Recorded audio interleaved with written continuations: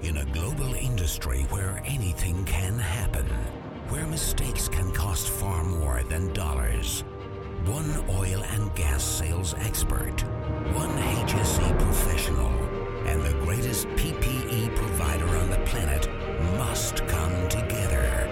Two men, one brand, one mission. Red Wings Oil and Gas HSE Podcast with Mark LaCour and Patrick Pister starts now. Hi, this is the Oil and Gas HSE Podcast, a show for oil and gas professionals dedicated to bringing their people home safe every day. This is episode 33. Joining me today is my special guest host, all the way over from his podcast at Oil and Gas This Week. We got Jay Corley. What's going on, HSNEers? We also are in the Houston office of the National MS Society. We've got Justin Martin here and Micah Love. Welcome, guys. Hey. Hello. Thanks for having us. Yeah, great. So I just want to kind of start off and tell us what is the National MS Society? What do y'all do, and why are we here talking about it today? Absolutely. Yeah. I mean, very simply put, we're here to find a cure for multiple sclerosis at the most simple, fundamental, rationale for our existence. And currently, there's not a cure for multiple sclerosis, and we are the largest public funded organization that provides research to multiple sclerosis. So it's very important what we're doing with the events, our fundraising events, but also our awareness and research. And those are kind of our main points of focus is research and fundraising and finding a cure for MS. And what is multiple sclerosis? What kind of a so condition is it? it's a very hard disease to diagnose. It affects everybody differently, but at the simplest core, it's an unpredictable, disabling disease of the central nervous system, and basically it disrupts the flow of information from the brain between the brain and the body. I always kind of describe it as layman terms as thinking about it like an extension cord, where the orange rubber that surrounds the inner wiring gets frayed and expose that inner wiring, and it just disrupts any kind of informational flow to the brain. So it can be anything from temporary paralysis to loss of vision to eating disorder, any kind of thing that affects the central nervous system. Yeah, so I've actually been involved with the BP MS150, the MS Society, for several years now with the ride. And I was surprised at how many people actually knew that were affected by it. They either knew somebody that had it or were actually diagnosed themselves. So it's something that it doesn't get a lot of talk just in the office. I mean, it's not something people broadcast, but you'd be surprised once you get involved with an organization like this, how many people come out of the woodwork and actually are affected by it in some way, shape, or form. Well, and even talking about the diagnosis too, and not to scare anybody, but it can be. You hear a lot of stories of people that say, they woke up with their temporary paralysis of their arm, or they had some tingling in their arm, like you may have slept on it wrong, or nobody ever goes straight to, oh my gosh, I have multiple sclerosis because I woke up with some tingling in my toes or my fingers, but then continual symptoms of that day in and day out, and then it becomes, oh, maybe this is an issue. So just going in and getting tested for MS isn't something that most people typically go in on a regular basis and do. Symptoms that can start through MS, so it's just very challenging to diagnose, and to even for the person living with it to think that that's something that they are that they have. Yeah, well, our audience is primarily oil field, so even if you have something debilitating, you're gonna get out there and do your job and probably not see the doctor for the next 5-10 years until all right, I have to go in. Right. Yeah.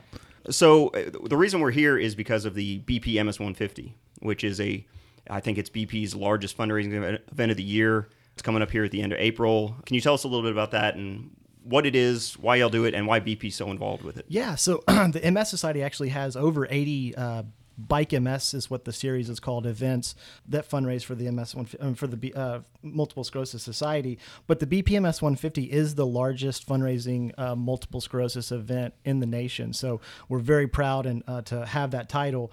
And we raise about $16 million. That's our goal for this year. We raised just over $16 million last year. That's a lot of fundraising. Quite a bit, especially when the number 2 ride is somewhere around $10-11 million. So we're quite above the number 2 event even within the organization. So, and it's just a testament to those supporters and constituents that we always like to think Texas is bigger and better, and everything. So that's just one reason to prove it are people that just step up and go just above and beyond what a lot of other people in the country are doing.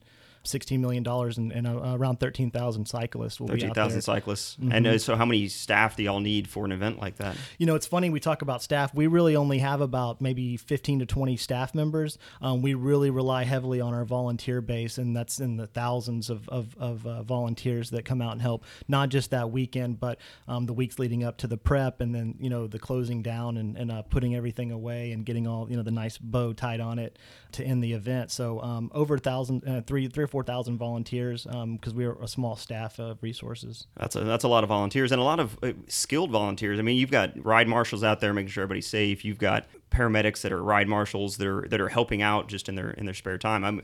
I've always been impressed with the level of attention that safety gets. I mean, y'all have huge safety awards and milestones that your teams have to meet. I mean, it's a long ride. Everybody's out on the road, so it's a highly hazardous environment you're putting these cyclists in. Well, and we want to be back every year. That's our main thing. I mean, it's such a large fundraising event that it's imperative that we, follow the rules and do the right things that we're supposed to do, so that these communities and law enforcement will have us back and enjoy us, and we become a relationship, not just a pain in their side, that we're going to have 13,000 cyclists scrolling through a small community on a Saturday afternoon. You just want people to understand what you're out there doing. Safety is a huge concern for us, and we do pride ourselves on having those nurses and medical teams that are on the route at every break point, at the finish line, at lunches. They're on the route. We've got bike police. The list goes on and on. Ride marshals, good ambassadors of the road to help people change a flat tire. There's a lot of people on the ride that don't know how to change a flat tire, and that's okay. We've got support staff out there to be able to help folks like that. So just from start to finish, we really do take an extra step in care of safety, because we do have to be able to have this event year in, year out, every year, to be able to raise that kind of money that we do for people living with MS. Yeah, and the communities I've ridden through on the BP MS150, they've been really accepting. I mean, they'll the huge bubbles, and it's like a parade coming through. And there's the one or two drivers that just, I guess, forgot that it was BP MS150 weekend, that just cannot stand us being out on the road. Yeah, that's true. And we do, it's funny, we coordinate with a lot of the small local papers and any kind of media outlets that we can in those small rural areas, to let people know what roads we're going to be on, kind of the time that we're going to be there. So we do try to give a public awareness notice for those folks in town, but more importantly, to let them know that we're coming through to avoid, certain areas of traffic or to be off the road at those times. But more importantly, to have them out in the front yard and cheering riders on and becoming a part of the event, and not letting it be, something that passes by your front door. And I think we've gotten a lot of responses. I mean, on the ride, you'll see we've got fiddlers and musicians and, lawnmower groups out there. And it's just all facets of life. And so for the riders, that really gives them an extra piece of experience that, I don't think you'd get on a lot of other events. So bringing it back to the oil and gas industry, why is this such a big event for BP? I mean, not speaking for BP, but why do you think that they're so involved with this event? Sure. Yeah. I mean, they've been passionate with this event for many, many years. And it's just a testament to their community involvement and what they want to do for the good of humanity, which is, finding a cure for MS. They, the 10 years they've invested more than $90 billion in the U.S., more than any other energy company.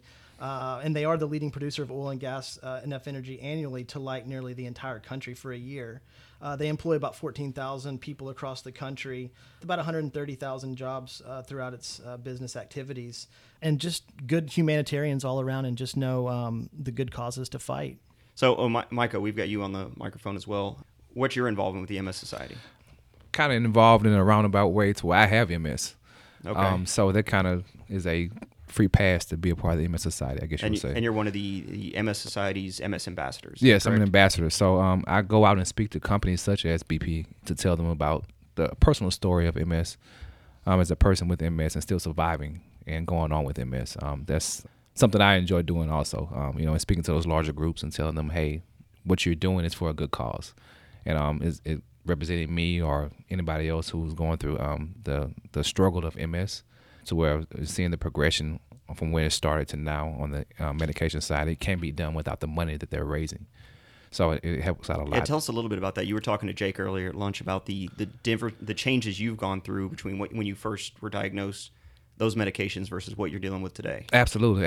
I'll take it back to the beginning, to where I was diagnosed in 1999 during the Christmas break from college. I was a junior in college, the young 19, 20-year-old, just having a good time, just happy-go-lucky. Nothing can stop you. And I was at home for Christmas break when I played basketball, just the college guy thing to do. For some reason, when I came back home, I just felt terrible. It was like a numbness. It was I just didn't have the balance I had before. And I was at home for Christmas. So I went to Stephen F. Austin to go Lumberjacks. And so came home. My mom was like, well, it may be a strained muscle or something. So go ahead and take a shower, and see what happens. Because I don't complain about pain at all. But it was something that wasn't right. So I took a shower. It was a hot shower. And it made it worse. So when I got out, I was like, Mom, something's wrong. I have to do something else. We'd go to the hospital or something. She said, well, let's just wait and see. Because it wasn't anything to where it's like just debilitating to where I was excruciating pain where I would have to go to the ER because it was like immediate pain. Just something wasn't right. Going forward, a friend of mine has a physical therapy clinic. He opened the clinic up. The doctor looked at me. He said, hey, it's something. You need to go to a neurologist. Went to a neurologist. They did what they do at the neurology office whenever you go there. They do sobriety tests.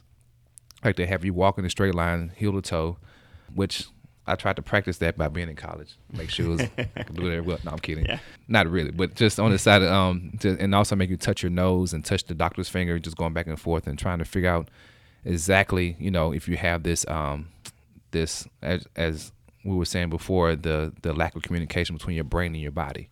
And I'm assuming that I failed that sobriety test, or sobriety, similar to sobriety test. And then the doctor was like, well, okay, so we see these where your body is functioning. You don't have the balance. You don't have the stability you should have as a 19, 20-year-old college student playing basketball. So whenever he said, well, the next step is a spinal tap, which is a procedure where you lay in the bed in a fetus position, and then they take, I would say, a needle the size of a number 2 pencil, and they go into your spine and so a painless operation. Oh yeah, absolutely. It's nothing. It's like going to the dermatologist, just getting just the evaluation. But the thing is, I remember this vividly because it scared me, because he said, well, when we do this, we're not going to put you to sleep. We're going to dend the area around your spine or just the skin, but don't move, because you move, you might cause paralysis. So it's really up to me it's up to me to continue to walk when I leave this place. But it hurts very bad. I mean, somebody sticking this needle into your spine, because you curled up so they can make more space in your spine so they can get the fluids out. And whenever they finish, it's like 7 valves that are probably like 8 inches long that are full of spinal fluids. So when they're done, you're in the hospital for 8 hours, because all your spinal fluid is going to have to regenerate. So if you happen to move or something jarring for you in your body within that 8 hours, you're going to have a severe CNS headache, because the spinal fluid is really cushioning your brain and everything in your central nervous system, which is depleted now. So now you have that problem when you can't move for a while to regain the spinal fluids. But with the spinal fluids, they are checking in for proteins that are antibodies that are fighting your body for MS. It doesn't take long to diagnose. So I think within that 8th hour, the doctor came in and said, well, come in, just want to let you all know that, you do have MS. And the physician was in tears, because he's never seen, because I'm the opposite of the typical, I guess you say, MS patient. It's usually older white women. I'm a young black guy. So it's like, you just didn't fit the demographics. No, not at all. Not at all. So like I was that person that's very outside the box, which was and when I was diagnosed, it's just the process of getting there. So when I was diagnosed, I really didn't know what MS was or is. So that's when it goes to the part of medication. So my thing is, okay, so now I know I have MS. So now what is next? What's the next step? Well, we have this medication. You take a shot every day. Okay, I can do that. Like I'm not afraid of needles. I don't want to take a shot every day, but I know how I feel right now by having MS. So if it gets me better, then that's fine. So the medication I was taking was a shot every day, which I was taking so let me back up. So figured it out January 1st. Was going back to school January 5th. By then, the medication came in. I had a whole suitcase of medication going back to college. My mom was like, hey, just stay at home and be still. And, I was like, I have to go. I can't stay here with you all. Like, well, mom's worried. They want you to. Yeah, exactly. Stay at home. And, she wants to cook for me and, and pamper me and all that good stuff. But that would have killed me. That would have made it worse, if anything. Right. So I said, I got to go back to my normal life. As normal as it can be, taking a suitcase full of medication. Yeah, absolutely. So I was kind of worried going down 59 if I was going to get pulled over and drug trafficking. But it's like, nah, just go ahead and go back. So I got back to school, and it was the suitcase of medication was just a whole box, probably like 1.5 feet by a foot, full of vials. One box has vials of sterile water. One box has vials of medication for Copax. Another box has syringes. So I had to figure out how to, one, mix up the medication between the syringes, the water, and the vials, and also learn how to take a shot properly.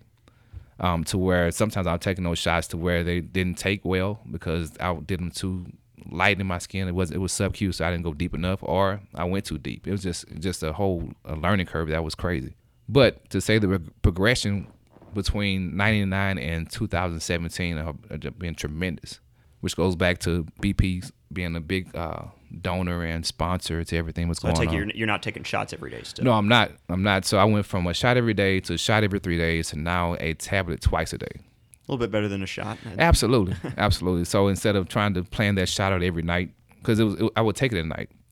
And to let you know more about the shots, and when you take the side effects were extreme flu-like symptoms. When I say extreme, like, when you have the flu, you have the body aches, the chills, the fever, the runny nose, the headaches. That happened every night. So it didn't make it really user-friendly for the next night to take it over again because you know what's going to happen. But the possibility of having another exacerbation as you go forward without having the medication in your system. So now to the progression to where I'm taking 2 tablets a day. I've been taking it for like 5 or 6 years to where I don't remember or recall having an exacerbation since I started taking this medication. And the side effects are minimal. It's like flushing, which is like somebody that's taking some kind of niacin or something. If you drink too many Red Bulls, you're going to have this flushing. This is something that the progression and the money that's from the BP, the MS150, all the donations are going to this, to where it's getting closer and closer to where it's like a non-issue in having MS because you have medications that are actually helping that much, to where we were speaking about a cure, to where it depends on what you think of a cure to be, such as like a physician was saying this in the talk that we were having. Would a cure be just on the side of just you being able to maintain or and not have symptoms, or is a cure to completely wipe it out? Which one would you pick? Of course, I'm picking the wipeout situation, so I'm going to take any tablets, but it's cured enough to where I have a medication where it's sustaining me to live a normal life. So that's one progression that I've seen personally in almost 20 years. Part of that normal life, you've been doing the MS150, the bike ride from Houston to Austin, 2-day event for how many years now? Right, this will be my 7th year. So even diagnosed and dealing with MS, you're able to get out there and have a good time. It's something that is I'm kind of on both sides of the fence because I have some friends who have MS who are wheelchair bound, and I feel for them also. But on the side to where I have to live my own life, but then too I know I still have MS also. So I have the relapse readmitting symptoms of MS, to where it's not degenerative, to where I'm not getting to the point to where I can't move around, to where there's different levels of MS that you may have, to where the one that I have, the relapse readmitting, to where I take not advantage of it, but I take it as a gift to where I can still move around, do more for MS Society, for somebody who has the degenerative part of the disease, to try to help them get to the point to where we have a cure for that and get them back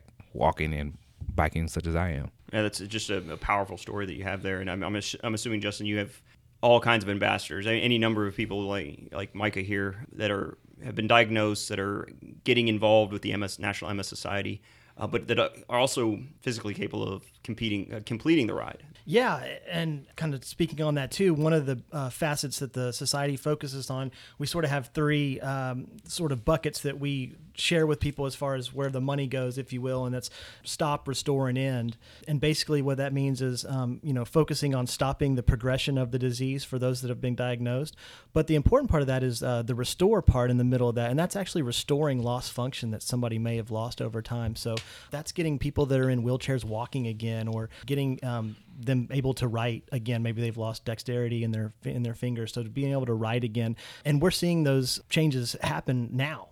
So I think to Micah's point on what a cure can be, I mean, I think a lot of it can be semantics, but to me, if you can restore a lot of lost function that somebody may have gotten over the progression of the disease, we're getting pretty close. And then obviously the last bucket there is just end the stop, restore, and end, and that's basically just ending the disease forever. So if we can stop any progressions of the disease starting today, then that would essentially mean a cure, 5 years down the road where those symptoms haven't progressed anymore. Right. So, and getting people on bikes and riding. And I think Mike is a great example of, we do have people that actually live with MS that are out there riding the BPMS 150.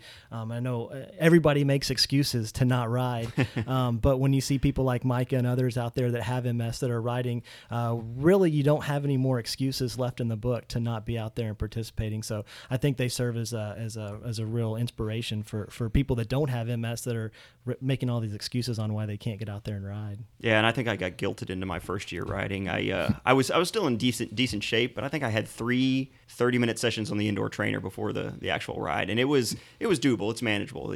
Anybody can get out there and finish this. And if you can't, like Micah said, we talked earlier about the sag wagons. That if you need, not that Micah would take a sag wagon, but if you need that extra help to get to the next station, it's so any level of rider can get out there and do it safely too. That's and the whole point is it's not people still feel like that you sign up for the event, we get out there and we kick you out at Houston and say we'll see you in 150 miles, and that's absolutely not the case at all.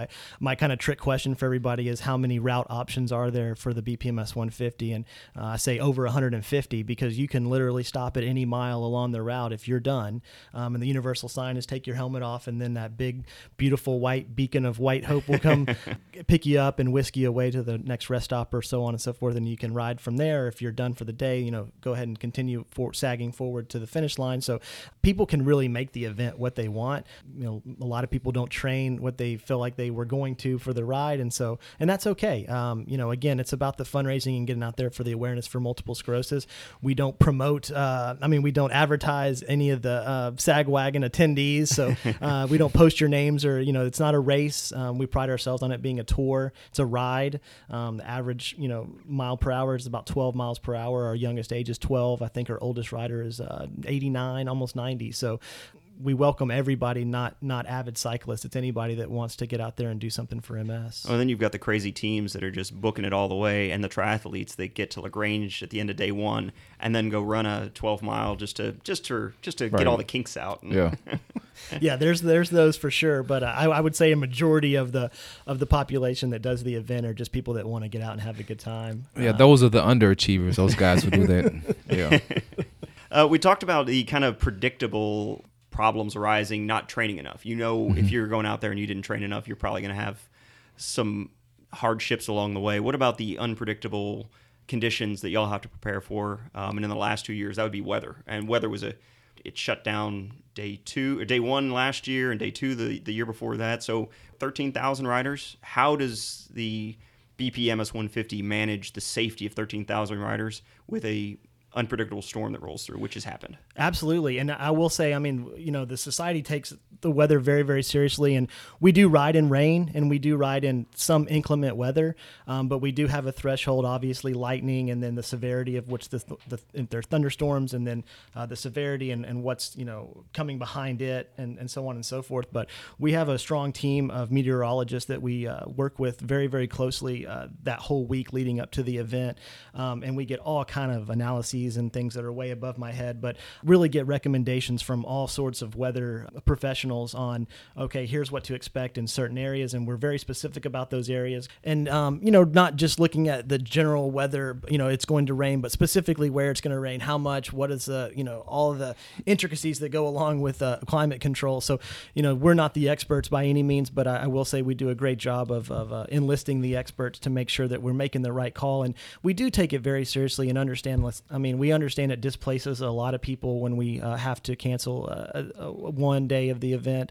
And we've been very fortunate, I will say, over the 33 years that this ride has been around, that we haven't had to do that that much. Now, I will say we've had a bad run these last 2 years, but it makes it fun for team captains to have to organize and get your whole team, your chickens all. Yeah. Well, I tell people too, it took them 2 years to complete a whole BPMS 150 because we did day 1 2 years ago and then day 2 last year, or vice versa. Yeah.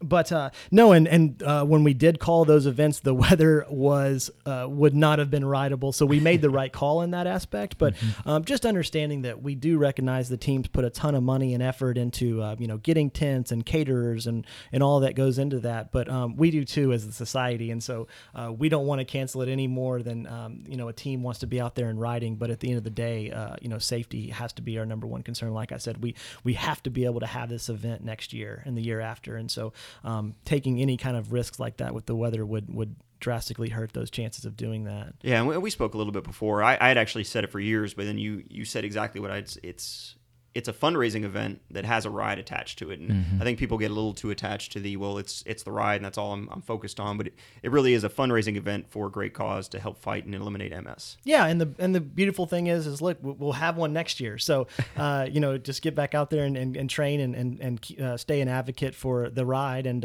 we'll have one next year. So we're slated for some great weather. We did move the ride back a few weeks this year based on Easter and Mother's Day. And right up against things, OTC. So, thank you for really ramming it in there. Give everybody 2 extra weeks to train. But, so we'll hope, it's Texas. It's the weather, everything. I think most people understand, it is what it is, but understand it displaces some people. But we make the best call that we can, and we stuck by our decisions in the past, and I'm sure we'll continue to do so in the future. And throw a little bit of a curveball at you as far as the safety and security of the ride. What about malicious intent? I didn't experience it myself, but I heard a few years back on the Bechtel Challenge route, somebody had thrown tacks or nails or something out there ahead of the riders. Yeah. I mean, I think there's always going to be that, disgruntled, citizen or something, or they don't want us coming through or don't like some of the practices that we do or things like that. But we have beefed up, and in lieu of other events, disasters, we have definitely beefed up, security and things of that nature. But I think one thing that we do a lot better of now to prevent those things is actually have sweepers that go out literally just hours before the ride. So it's not the day before or a few days before where they're marking the route, but actually leaving at 3:00 in the morning that at the ride time and going out and literally. I thought about that a few years before. You should have a sponsored sweeper with the the logo on the side. Yeah, and be just the guy that just cruises out in front and then. Absolutely. So I think and also too it just makes it all around. I think the riders have really been appreciative of it as well, knowing that there's somebody out there that's kind of looking out for them right before they pass through. So and then also again with that, it just goes with getting the local support of the community where your law enforcement's out there looking for those folks too. You really want those people on your side too to just sort of be your eyes and ears that know the route or know those roads, those rural areas, to be able to watch out for that, or if there's been problems in the past to be let us aware of that, or just to stay vigilant. Yeah, and I know it's a requirement to go through some of these towns, but the law enforcement's out there in full force. They're managing traffic, they're watching security, safety, and everything else, and they're also just really nice. They're very appreciative of the riders coming through. Yeah, and a lot of these guys have been doing it for years and years. A lot of the riders notice it's a lot of the same police officers at some of those same intersections year after year. So those guys, become a part of the family of the event. So it's really nice to see those repeat law enforcement, be it, even not just law enforcement, but the medical staff and nurses that help too. There are a lot of repeat volunteers, and it just makes the event, that much more close knit. Yeah, absolutely great. Well, we talked about it earlier. We do a Red Wing safety tip of the week, and we're going to throw it to you. What do you have for the audience for the Red Wing safety tip of the week? Yeah, so I'm going to throw it's an important one, especially with our event, the BPMS 150, because we do have so many thousands of people out there. But I would just remind everybody that ride 2 abreast and not to impede traffic. That tends to be a hard one to remember, especially we've got all of our friends and family riding with us that we want to be talking in communicative and communal. But 2 abreast is the rule, and it does allow for the passing lane for cars. So please enforce that and keep others honest on that note. Yeah, and like you said, we want the communities that we're riding through to want us back every year. And riding 2 abreast and allowing traffic to get through is important. So great tip. That brings us to our Red Wing Offshore Bag winner. And this week's winner is Adam Mazzola with Plains All-American. He's a commercial analyst over there. Congratulations, Adam. You are this week's winner of the Red Wing Offshore Bag. For your chance to win one of these great bags, you can go to redwingshoes.com/podcast. That's redwingshoes.com/podcast. See official site for rules and details, and enter for your chance to win this awesome bag. So, Justin, Micah, this has been great. I really appreciate you bringing us into your office and talking about the National MS Society and what y'all do, and also the BP MS150, which I've been a part of for several years. That is just a great charity event, great ride, and fits right in with the Oil and Gas HSE podcast because the safety and security of the ride has been top notch. So thank y'all very much for doing this, having us on the show, or having y'all on the show. Absolutely. I just would be remiss if I didn't say, if you do want to make a donation to the society, you can go to bpms150.net, make a donation to an individual if you know riding, or just as a general donation to the event. So yeah, absolutely. And we'll put that in the show notes so people can go and just click on there, throw a donation. Like I said, if you know a rider, put the rider number in there. There's one named Micah Love. Micah who's Love. riding. Yeah, absolutely. You know one rider now if you didn't know him absolutely. before. And he has MS also, so it's great cause. Yeah, there you go. Yeah. Tax deductible? Yes, sir. Absolutely. Yes, So sir. yeah, go on there and make your tax deductible donation. And we got to talk about the Oil and Gas Global Network, the LinkedIn group. Jake, you want to tell us about that? Jake is still here, by the way. I'm still here. I'm just taking it all in. So the Oil and Gas Global Network LinkedIn group is, I don't know, what is it up to? 1,600 members? Yeah, somewhere roughly in there. So we get a lot. The Facebook group is growing slowly but steadily. I think we're right at like 100 or so. So if you want to get involved in the conversation with either one of those, you want to find out more information about new shows, whether it's Oil and Gas This Week, or Oil and Gas HSE, or Oil and Gas Industry Leaders, or anything else that's really going on in our world, or if you guys just want to communicate amongst each other, hop on one of those, join one, join both. It's a good way to kind of stay plugged in. Absolutely. And we've got some events coming up. We've got the Texas Open Invitational Conference. That is probably going to happen before this episode airs, but that's coming up. The SPE HSE Conference, April 18th through the 20th in New Orleans. OTC, May 1st through the 4th. We are going to be at the NOV Shrimp Boil. Jake will be there. We'll be on the microphone talking to people. Of course, the BP MS150, April 29th through the 30th. And we're not 100% sure what we're going to do with that, but we may be in LaGrange with the show. We may be in Austin. We may be in both. But we'd love to get Micah, after your dog tired, after your ride, get you on the microphone and talk about how it was. No problem. Absolutely. No problem. We'll be there. And if y'all have any trade organizations, any company events, any conferences, any, if you're part of a university, you want Jake or Mark or Paige or myself to come out and speak to y'all, just shoot us an email, let us know. We'll try and get you on the schedule, which is filling up pretty quickly. I think we have literally a dozen schools. This is turning into a full university tour across the U.S. Yeah, Jake and Mark are going to be very busy, and very, very busy. I don't think the HSE show gets enough love. I want to go to and maybe we'll throw you a university. So that unless y'all have anything else you want to talk about, Micah, is there any way we can reach out to you, whether it's your donation page, your LinkedIn profile, anything? Absolutely. Everything's under Micah Love. In the BP MS150, you can go through that website for the MS150. That's Micah, M-I-C-A-H. C-A-H-L-O-V-E, as in I love everybody. And also through Twitter, my handle is Mike, M-I-K-E-L-U-V, the number is 88. And also for Instagram, it's Mike Love with 18 and L-U-V with 18. Or also, what's left? Facebook, it's Micah Love, yeah. You're all over the place. I'm all over the place, just trying to Good to be social. Yeah, exactly, and be a part of the media. That's where you can find me. It's not too hard to find me, and I'm in Houston, so it's pretty easy and simple. We'll put all your contact information in there and a link to your donation page, and as well as the National MS Society, the BPMS 150 donation page as well. Thanks. Again, thanks for coming out, and I think that brings us to a close. You got anything else, Jake? That should be it, man. All right. Well, y'all be safe out there. Absolutely. Thanks, guys. Thanks a lot. Tune in next week for another exciting episode of Red Wings Oil and Gas HSE Podcast, a production of the Global Oil and Gas Network.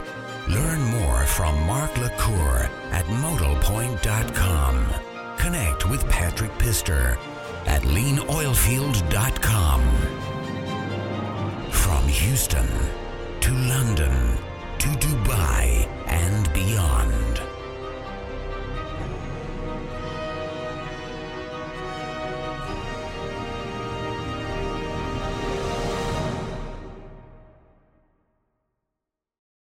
So with the exacerbations to where you have different things come up, like I've had complete paralysis on my right side, had I would call it a neuropathic headache, to where this is a headache that I thought I was having a stroke actually, or an aneurysm. This is when I was first engaged, and we were speaking about the marriage and wedding. I think one big trigger of don't say it. Of MS. No, it wasn't that.